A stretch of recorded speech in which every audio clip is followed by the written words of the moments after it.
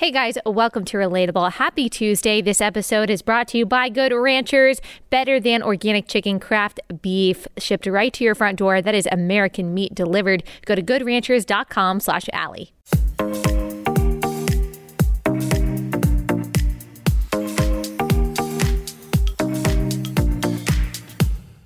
All right, guys, today we are talking to Delano Squires. He is a contributor for The Blaze and he is a writer. He's got so much insight that he is going to share with us today. We are talking about Van Jones and his announcement that he just had a child, not with his ex-wife, who he has 2 children with, but with another woman. And they are calling it conscious co-parenting because they're not actually romantically involved. They are just friends who wanted to have a child. So he's going to tell us, what does that mean about our culture and how we view family? Why is this problematic? We're also going to talk about Kim and Kanye. And then we're going to talk about Lia Thomas, this swimmer that we've talked about several times, and how the rejection of God's created order, as is demonstrated in all of these stories, is damaging to our society. He is such a wise person. And guys, when I say that he speaks our language in the things that he says and how he talks about them, I mean it. You are going to love him and love this conversation. So without further ado, here is our friend Delano Squires. Delano, thank you so much for joining us. For those who may not know, can you tell everyone who you are and what you do? Sure. My name is Delano Squires. I am a contributor here at The Blaze. They know me as Professor D. I'm known as Professor D on Fearless with Jason Whitlock. I'm a Christian. I'm a husband, father of 3, homeschool dad. And I've been writing for public consumption for the better part of the last 10 years. First with a site called Black and Married with Kids. Then I wrote for The Root, a couple pieces on The Griot. Then I had my own blog for a period of time. And then I wrote for The Federalist. And I've been with The Blaze since last July. Wow. And one thing that I want to talk to you about just briefly before we get into what we will actually be discussing today, you're a homeschool dad of 3. We have a lot of homeschool parents out there, a lot of people who are considering homeschool, especially over the past couple of years. They're kind of intimidated by the prospect. Can you tell us how you and your wife decided that you wanted to homeschool your kids and what that looks like on a day-to-day basis? Yeah, I mean, it's a great question. Our oldest is 6, so we have a 6-year-old, a 3-year-old who turned 4 in July, and then our last just turned 2 last week. So, so really, our oldest is the one who gets the bulk of the instruction. Yes. But we really decided, honestly, after just a number of years of discussing how we're going to do childcare and school. My wife is actually, prior to coming home, she worked as a social worker. And we realized that right before the pandemic, right before our 3rd was supposed to be born, that the prospect of paying for daycare for a 2nd child meant that she was going to be spending her entire day taking care of other people's children. And we were going to be paying someone to take care of ours. So part of it was a practical decision, sort of based on dollars and cents. But honestly, a big part of it was just us growing in our faith, and particularly me, because when she first floated the idea of coming home years ago, I thought she was joking about it. And I realized now that my mind had been just as conditioned by sort of, feminist thought around women's primary place being in the workplace and being wage earners. That I didn't consider the impact of having her home with our children, particularly in their early years. So part of it was just, our faith developing, listening to, people like Pastor Vodi Bakum, who I know you are a big fan of, and your audience is probably a big fan of. Hearing him explain that when Christians send their children to be educated by Caesar, that we shouldn't be surprised when they come home acting like Romans. And we start to see with our oldest at her public charter school, they had up some materials, around Black Lives Matter. They had A is for activists in the school library. And even though I don't think it touched her classroom, because I mean, she was in a pre-K 3 class. And I think her teachers were, really dedicated to helping the children develop like those basic building blocks. When I emailed the principal and asked, hey, do you all know what these groups stand for? What is your position on them? I never heard a response. So that was one of the final straws for me. But a big part of it was just thinking about my duty, particularly as a Christian father, to educate our children. And I see education as equal parts scholarship and discipleship. So once I started to reframe the issue that way, making that decision, with my wife became a lot easier. And you mentioned that this happened as your faith grew and you grew in wisdom and understanding. And of course, as we grow in the fear of the Lord, we do grow in wisdom, and that means a lot of things change. I'm curious if your politics also changed. You mentioned that you wrote for The Root, which is a pretty left-wing publication. I'm not sure what the subject of your articles was, but have your politics changed as your faith and worldview have evolved? That's a great question. In some ways they have. 2020 was the first time I ever voted for a Republican, in any election. Part of it, I mean, I grew up in New York City. There weren't that many Republicans to vote for. And I didn't become, eligible to vote until I went off to college anyway. But I was raised in a home, raised by a church-going family. So I've always been in and around the church as a kid. And I would say that the personal views of, my parents and relatives and church family members would be considered conservative, even if, their voting record wasn't so. So in some respects, my politics have changed. I think the biggest part of it is just trying to, apply a biblical worldview to every issue I encounter. So even the interesting thing is that even when I wrote for The Root, my articles were on, one was the lessons my father taught me. So that was like a Father's Day tribute. One was talking about Bill Cosby and the fact that members of the left really started to have disdain for Cosby after his pound cake speech. It wasn't the allegations of sexual assault. And another one was a critique of Republicans, and particularly Black Republicans, based on how they would do outreach to potential Black voters. And long before people heard of Candace Owens, there was a woman named Crystal Wright, known as GOP Black Chick. And on the first day, I think it was February 1st, 2016, so basically the first day of Black History Month, she was on, Fox and Friends and called Black people, I think it was politically ignorant, political dummies. That's what it was. And I sort of get the point she was making in terms of her thoughts that, Black voters were being abused by the left. But I just thought that was a totally wrong way to go about it. So I was calling balls and strikes, even back then. But, to your question, I think in some ways my politics have evolved. And I think more than anything, I have started to see more clearly the impact of the policies that the left pushes, and particularly in the Black community. So even something, for instance, like President Obama's opposition to the voucher program in DC, where I'm located, when he came into office, he said his daughters couldn't go to DC public schools. And then the first thing he did when he got in office was try to cut a voucher program that actually served low-income residents in the city. And I started to realize that the left's promotion of diversity is really superficial representation, masking as, legitimate, political interests. And once I realized that, I said, like, this is just smoke and mirrors. A lot of times these policies don't really benefit us. They really serve the politicians who are promoting them and their interests, the teachers' unions, and in the case of, abortion, Planned Parenthood, and so on and so forth. So I think over the last couple of years, I've just evolved in some of those areas. And for lack of a better term, the scales have been lifted off of my eyes.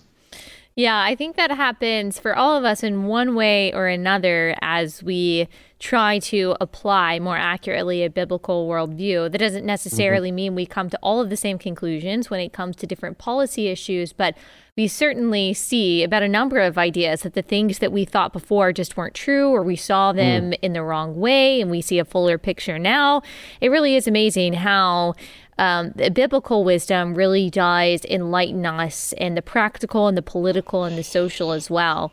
One area that I think that you are just so strong in, that you really have been a beacon of light in, is talking about the family, not just, the Black family, but the family in general, the family that God created, mom, dad, children, and the importance of the cohesion of the family. And I came across one of your articles that you shared on Twitter for The Blaze, talking about Van Jones and his friends deciding to engage in what he is calling conscious co-parenting. So he was married. He had 2 kids with his wife. He divorced her in 2018, or they got a divorce in 2018. So people were kind of surprised that, okay, he had another kid, a girl, just recently, and that he says that he is parenting with a woman who he's just friends with. Tell me your take on this. Is this, a fine alternative to a married mom and dad having kids together? That was a nice alley-oop, Allie. So, I mean, I think what the ideas that Van Jones is promoting are incredibly harmful, because in his announcement, he didn't just say, I'm doing this. This is a private decision, between me and my friend. He said, this is a model for parenting that I think other people should explore. I think that was really one of the most harmful things about it. And what I've written before for The Blaze and in other venues is that issues around family, and you're right, it's not just the Black family, but I focus in that area for particular reasons, and I can mention those really quickly. Yeah. But, this issue in terms of family breakdown, to me, is the single biggest social issue facing our country today. And when people like Van Jones or other celebrities on the left erode the natural family, one man, one woman for one lifetime, committed to each other and the well-being of their progeny, it really has impacts that reverberate far outside of their households. So I think it's one of these things where, sometimes people and celebrities do this a lot, where they will adopt an alternative lifestyle, quote unquote, and then try to come up with language and new concepts to try to justify it for the masses. This almost never happens in the reverse, right? So a lot of the things that we've accepted, even some of the issues around, sex and gender identity, have only found firm footing in our society because of who's promoting them, right? If transgender ideology and gender theory was being pushed up from mechanics at the Jiffy Lube, nobody would take them seriously. But because they come from the ivory tower and the academy, then people, grant them a level of legitimacy that they shouldn't have. So I think what Van Jones is doing is extremely harmful. And I hope it's not something that catches on, and particularly in this day and age where I said so many children across ethnic groups are being raised by parents who aren't married. And I'm of the position that, and this is where I want to be specific in terms of, what I'm saying. I don't equate not married to father absence or father abandonment. And sometimes on the right, people will use those terms interchangeably. They'll say, for instance, 80% of Black kids are abandoned by their fathers. And that's not true. Now, what you can say is between 70 and 75% of Black children are born to unmarried parents. Now, that is true. And that, again, you can see that rise in non-marital births across groups. Mm-hmm.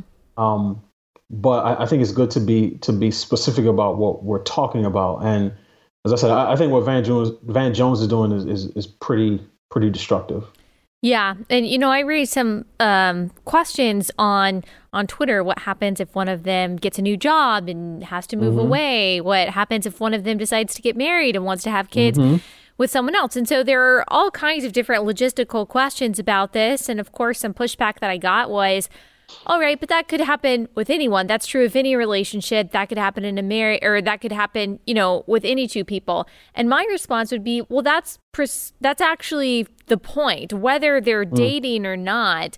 Anytime, especially this, I think, brings it to another ethical and moral level in a problematic way, that they are purposely creating a child outside the bonds of marriage. It's not that, this was a surprise pregnancy, or, they were married, they had a child and something happened, circumstances happen. That's unfortunate. They're purposely creating a child outside the bonds of marriage. And my point is, in bringing up all of these questions, what if this happens? What if this happens? Is not to say, okay, this particular scenario is, practically different than if they were dating. My point is that, these are the questions you have to ask anytime you bring life into the world when you're not married. Marriage is a child-friendly institution. As you talked about in this article, the data has been in for decades that when kids are born to a present mother and father, when the mother and father are in the home, they simply have a greater chance of emotional and social and even financial success. That doesn't mean that the child that is born to a single mom, or who is even abandoned by mom, whatever it is, can't have a successful life, or that they won't thrive and have a wonderful family and be productive one day. But the best foundation for a child is a married mother and father. To me, it is unethical. It is entirely unethical and immoral to, like I said, deliberately bring a child into a situation that is going to be inherently unstable and insecure, going from house to house, not really knowing fully who they belong to, knowing that your parents don't love each other. And it just goes back to me, to this narcissistic age that we live in, that we believe that we have a right to have a child. We don't have a right to have a child. That we basically view having children as just kind of something that if we want to, we can check it off the box. And we imagine that children are just, endlessly adaptable, that they can just do whatever we say, they'll be fine, they'll be fine, they'll be fine. But it's not true. Children are not fine. They actually need some kind of stability and security in their life that is really brought to them by marriage.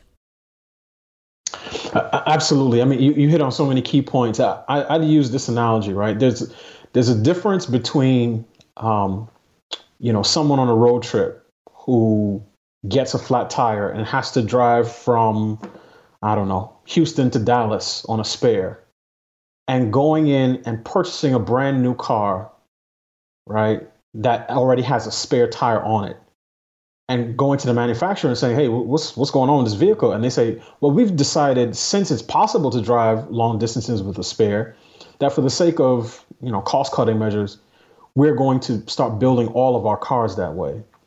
Because we all know intuitively that the best way to get, efficient usage out of your vehicle is for it to have 4 fully functional tires. Now, you can ride on the spare for a period of time, but no one would advise that you build cars that way. Right. And in the same way, it takes 2 people to make a child, but somehow our society has been convinced that it only takes 1 to raise them. And I also think that this discussion would be entirely different if, for instance, 40% of mothers lived separately from their children, because no one debates the importance of mothers when it comes to the rearing of children, but somehow for fathers, they become expendable in some respects. And I think a big part of that has to do with, financial security, and financial security is important, right? I believe every child is entitled to be, supported by both mother and father.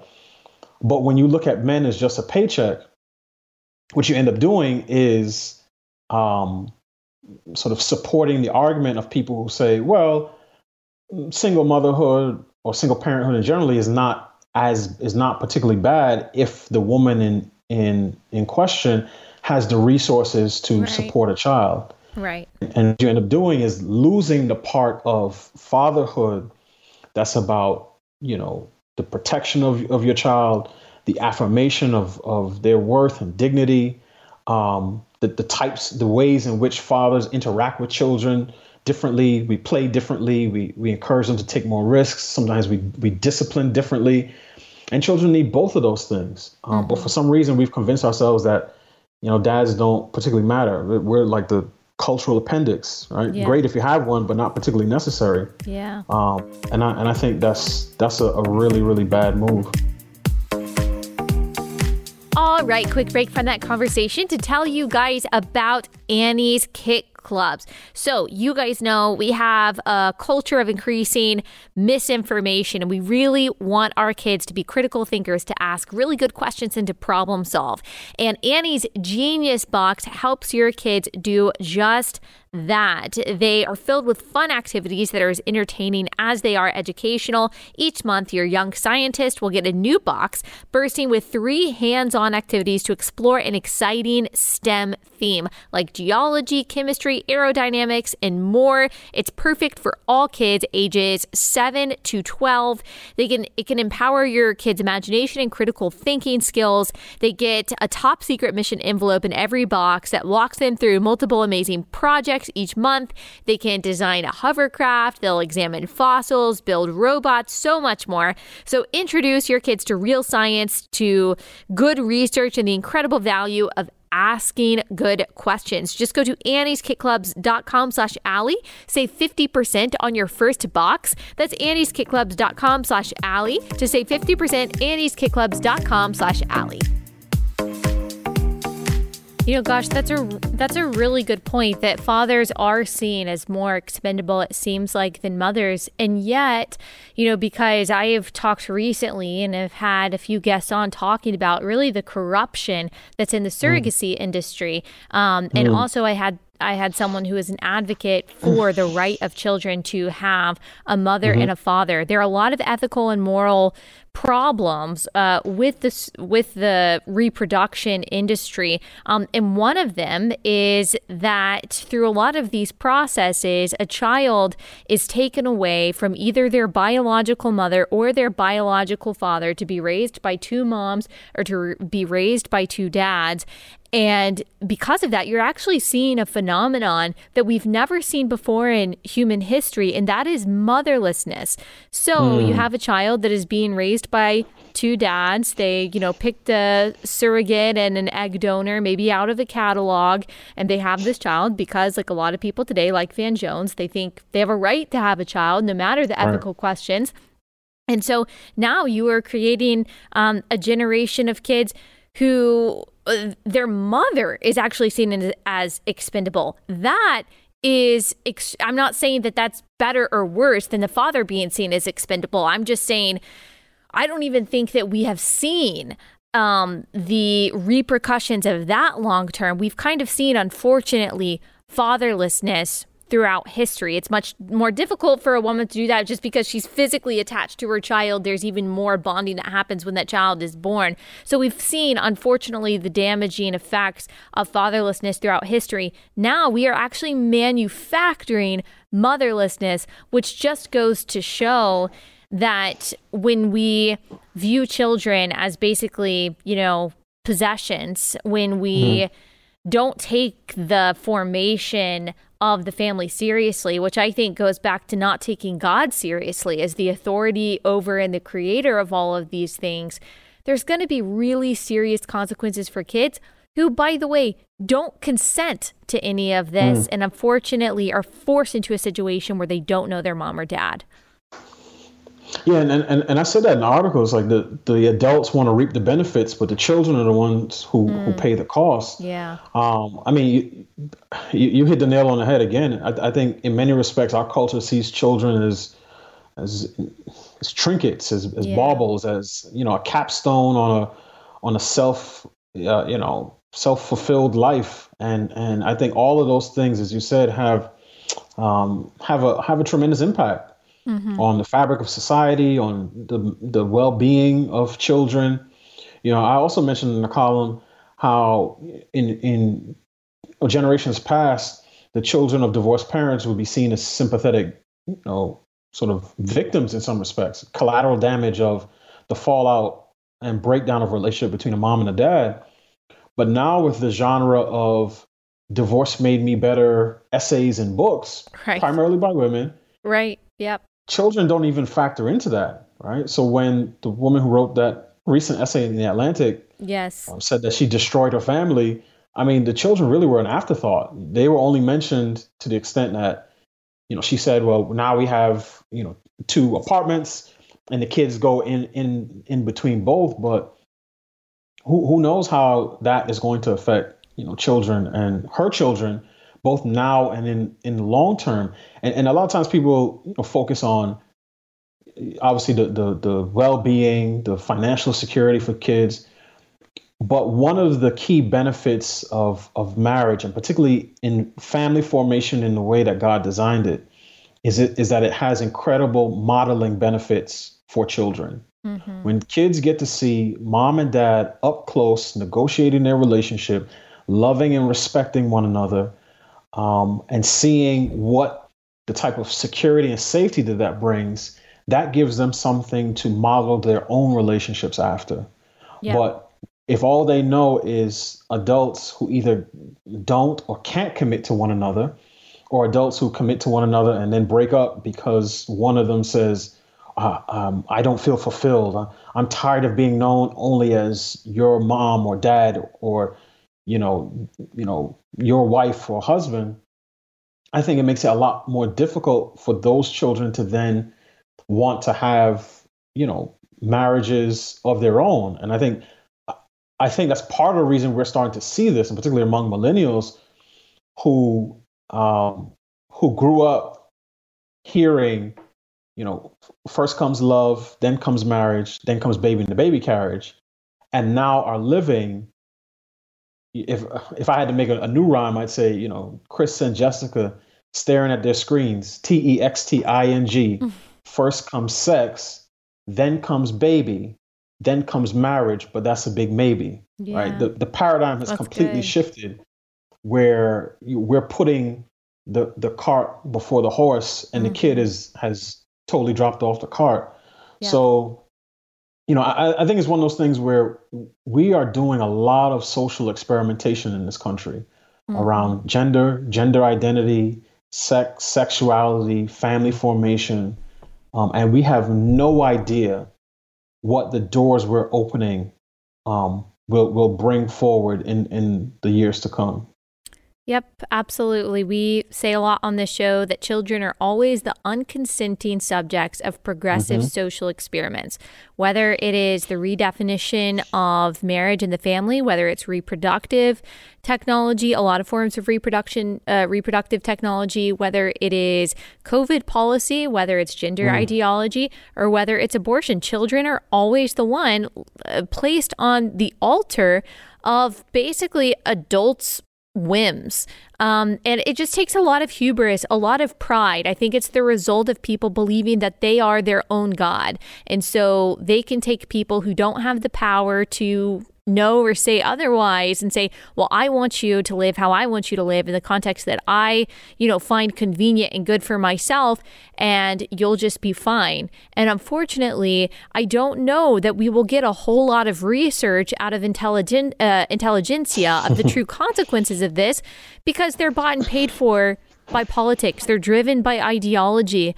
And so at the end of the day, for the Christian, even though data is important, facts are important, studies are important, what we can trust in is that we can trust in Genesis 1. We can trust that the family is both supposed to be a certain way because God created it that way.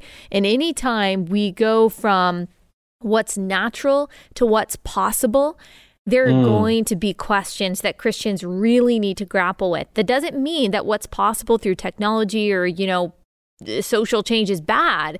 It just means that there are always going to be questions, especially when kids are involved. And that kind of transitions into, and if you have comments on that, I would love to hear them, but that kind of does transition us into what I want to talk to you about next, which kind of just emphasizes everything we're talking about, which is Kim and Kanye. Based on what you just said, like you talked about that Atlantic article and how these articles are mostly written by women, that they're liberated from their past life of motherhood and marriage and all of this stuff. I mean, it's just really sad and bitter to me. But Kim Kardashian recently said, according to Vogue, that I've chosen myself. She said, for so long, I did what made other people happy, the 41-year-old explains. And I think in the last 2 years, I decided I'm going to make myself happy. And that feels really good. And even if that created changes and caused my divorce, I think it's important to be honest with yourself about what really makes you happy. I've chosen myself. I think it's okay to choose you. And of course, they have 4 children together. And so this whole thing, as well as the public drama that has unfolded, has really made me sad. What's your reaction to all of that? Yeah. So, I mean, I wanted to touch on your first point because actually I had the benefit of being connected to a great local church. And in our men's theology class this past Friday, we were talking about common grace. And we talked about why believers need to have discernment when it comes to things like, scientific advances in medical technology. Because if we have no limit, if everything that science produces we see as an unadulterated good, then when scientists begin to play God, the Christian has no basis on which to say, okay, that far and not a step further. Exactly. So whether it's the reproductive technology or certain types of stem cell research, it's if we don't have a biblical worldview on these things, we're going to get swept up, with the rest of the mainstream. And I think is one of the most disappointing sort of aspects, and particularly the last 2 years, with the rise of some social justice movements and BLM and talk of racial reckonings.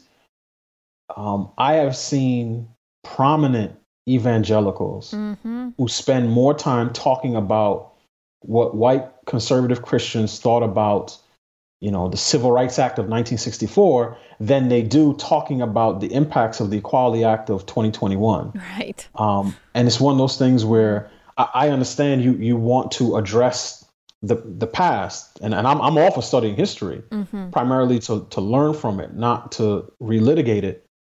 But the silence of in many respects, the Davos evangelical crowd means that we are compromising the future of our children. And to me, that's much more important than whether you can get, the members of your church to mimic 3 words and say, yes, I believe in racial justice. Okay, well, first of all, what does that even mean? And 2, how are the things that the people you are following, how do they square with the scripture? And what I found over the last couple of years is that a lot of pastors, theologians, public intellectuals who identify as Christian have just been asleep at the wheel. So that's on that point. On the Kim and Kanye stuff, I mean, I think we're seeing, that passage you read from Kim Kardashian squares perfectly with what I see every single day. And again, men have their own challenges around family. A couple generations ago, the mid-level manager, madman type of ad exec who runs off with his secretary to start a new life was sort of a well-worn archetype. But now what we have is the generation of me first mommies. And obviously you know this. I know. Man, you are speaking our language. Yes. my wife read your book. She loves it. And but I see it all the time. It's always about me, finding myself and my truth and my happiness. And I think that follows that pattern of general narcissism in our country, which is a bipartisan sort of fair across all ideological lines, where everything is about how I as an individual feel, always about rights, never about responsibilities.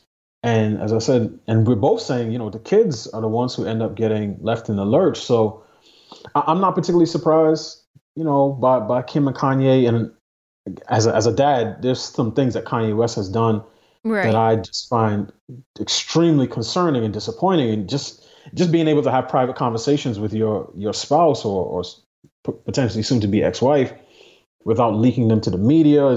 So he has his own challenges, but Yeah. nothing about her statement surprised me given the moment that we're in right now. Yeah. And, this is not about, at least on this show, we're not even getting into like the details of the back and forth and the drama, or saying that, their marriage was great and that, like you said, that Kanye is without fault. It's not about that at all. Unfortunately, I mean, it's been really sad, honestly, to watch all of this unfold and it's just to see their kids caught in the crosshair. I know one thing, I don't even know, I'm sure I disagree with Kanye on a lot, but one thing that he said, which again, I agree, he should have handled privately, but he talked about, their 8-year-old daughter being on TikTok, and Kim even shared like some thoughts about that basically it just makes her happy. It makes her daughter happy.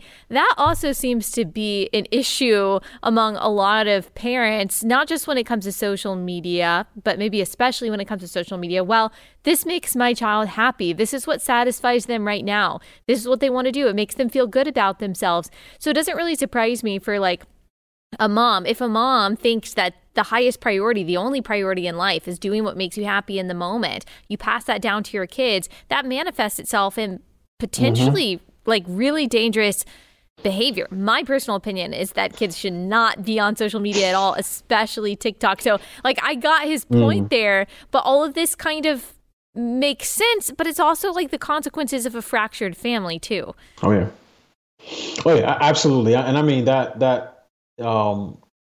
the type of culture that has created, children's happiness, quote unquote, at all costs. I mean, we've been seeing that play out for a number of years. That's part of what has fueled the, participation trophy generation, and part of the reason I think so many, children and young adults are so sensitive and anxious and neurotic and fragile is because they have been trained their entire lives that their happiness is what counts, more than anything. So that part is not a surprise at all. And I share your perspective in terms of social media, or even honestly, just things like screen time in general. Is just so much of what we're getting from our culture is about instant gratification.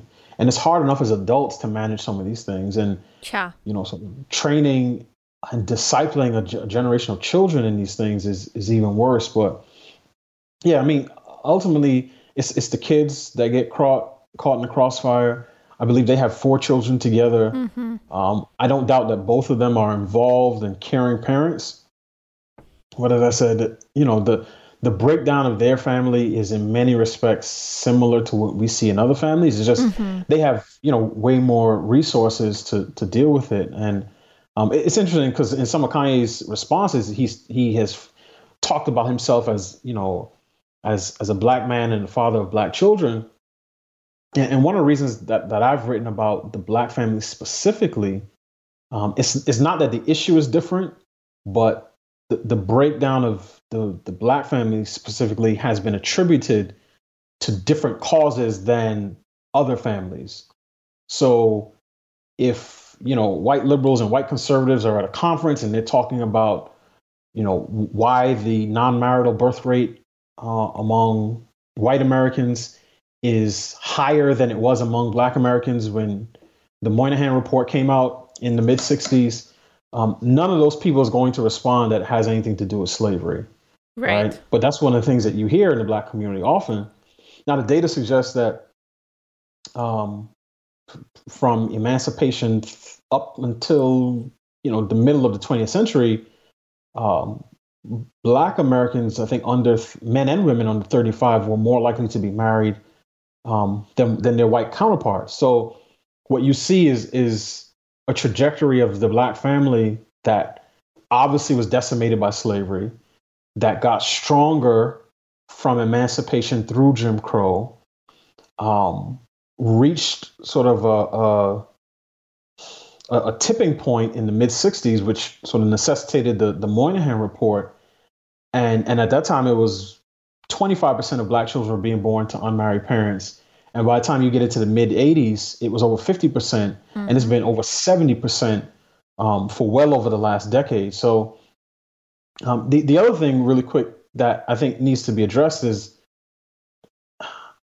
it's the fact that in the Black community, there are so many intellectuals, academics, media professionals who aren't just sort of ambivalent about the family.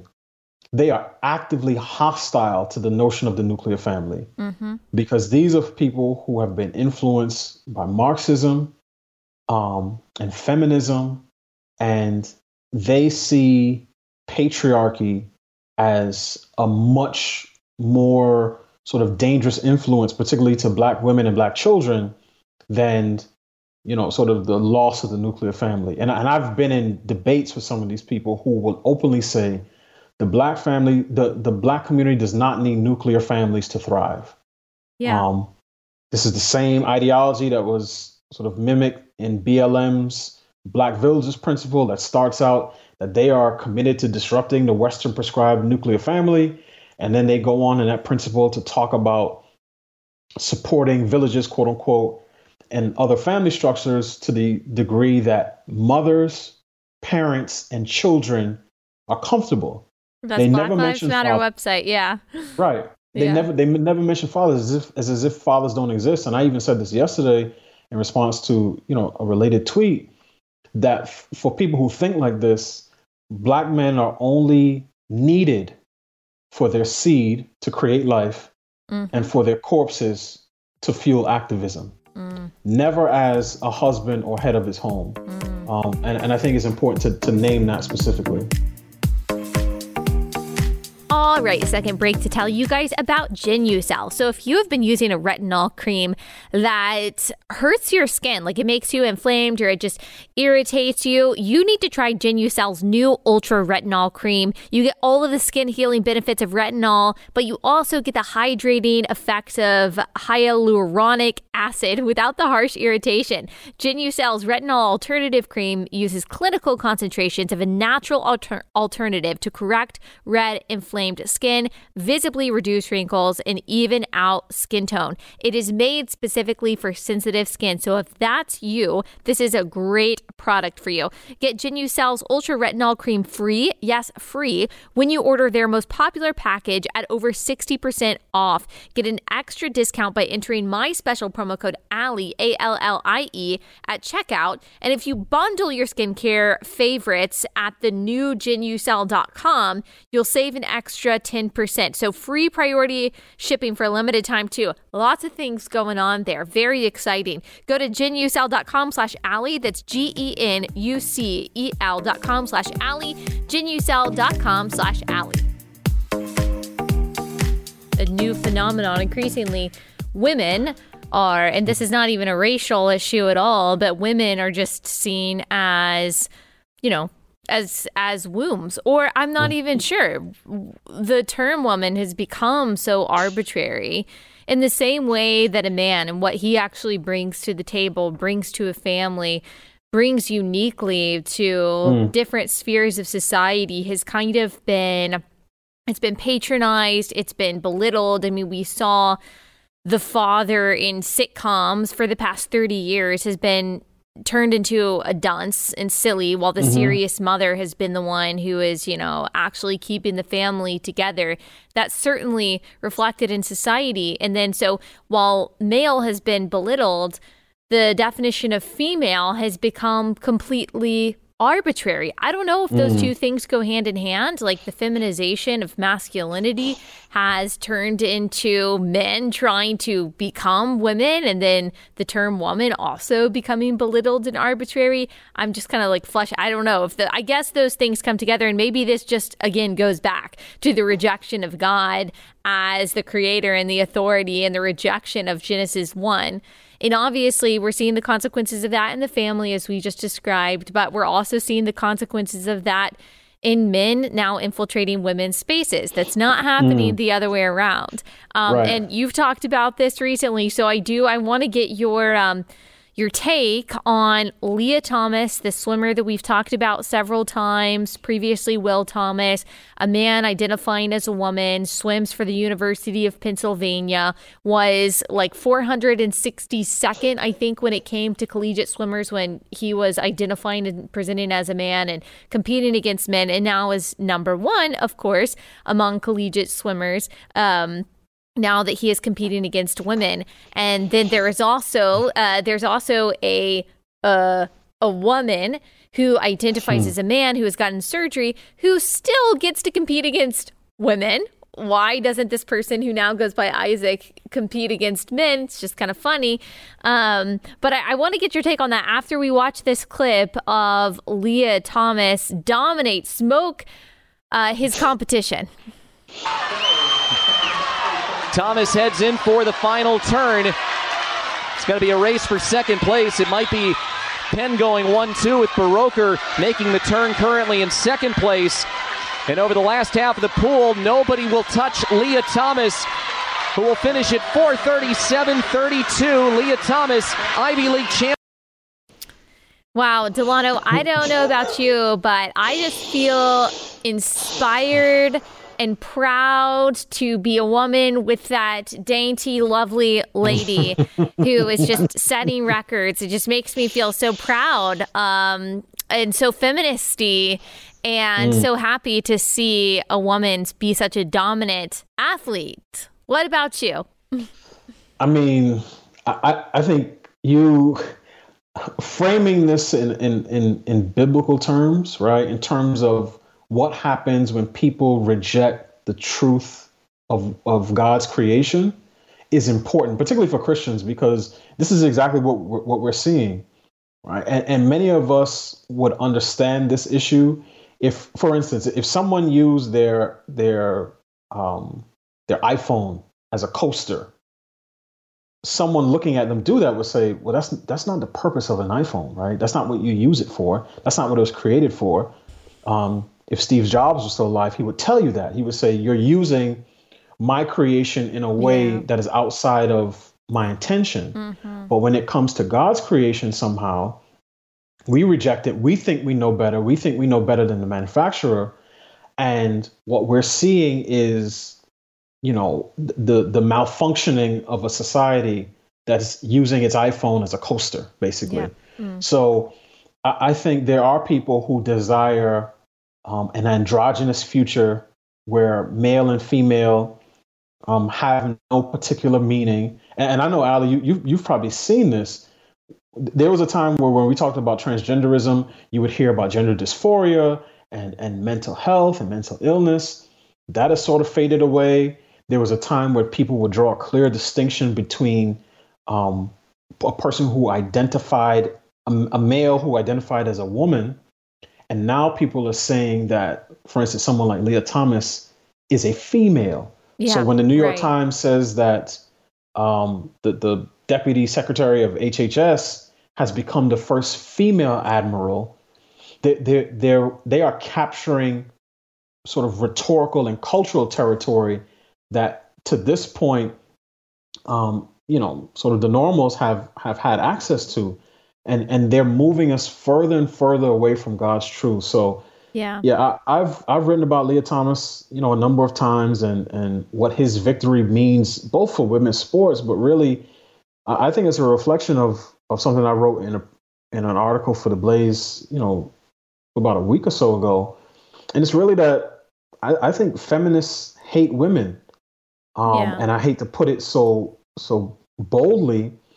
But it's hard to claim you care for a group of people when you reject the very things that make those people unique. And ultimately, for feminists, they want to be wherever the men are. And I mean, that was the case, years ago. If the men were in the workplace, they say, okay, we want to be in the workplace. If the men were at certain private clubs, we want to be there. It never goes in reverse.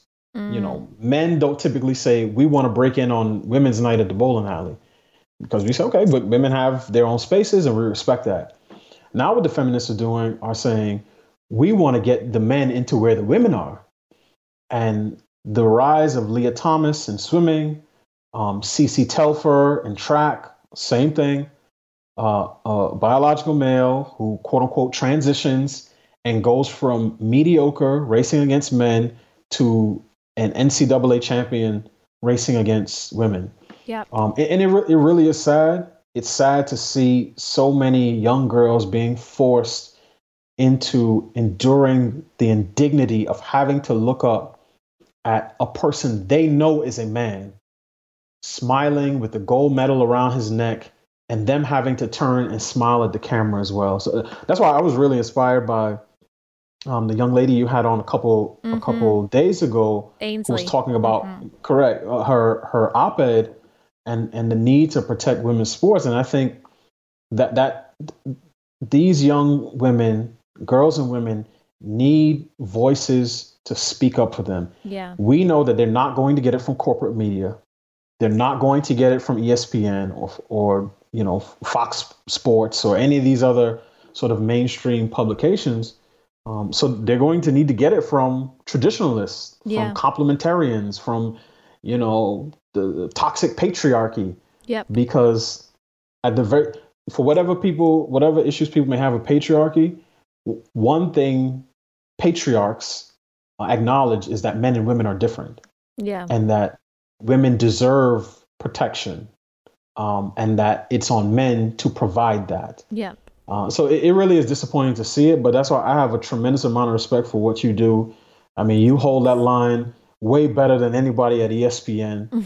And I think, it's to be commended. Well, thank you. I mean, I appreciate that. This is just something that I can't budge on, because I really can't think of anything more absurd to say that a man is a woman, or that a man can identify as a woman. And, there are people who identify as feminists. They're more rare, but who identify as feminists, who, even though I disagree with them on almost everything, they do insist. They're mostly in the UK, but who do insist that, okay, a woman is a woman, and a man is a man. So I do, of course, commend them for that. But I think you're right that the people who push this, men and women, it truly does come from a place, and this is typically like a left-wing talking point, but I think it's actually true. It comes from a place of misogyny. It comes from a place of really hating women, not just trying to, diminish their accomplishments, but truly victimize them.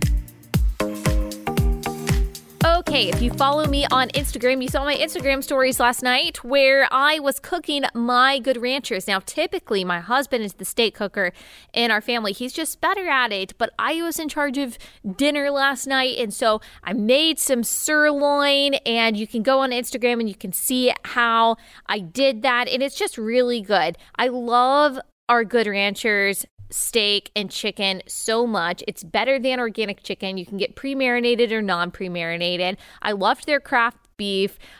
You've got the ground beef. You've got the sirloin. You've got the ribeye. You just got all kinds of good stuff. It makes my life easier.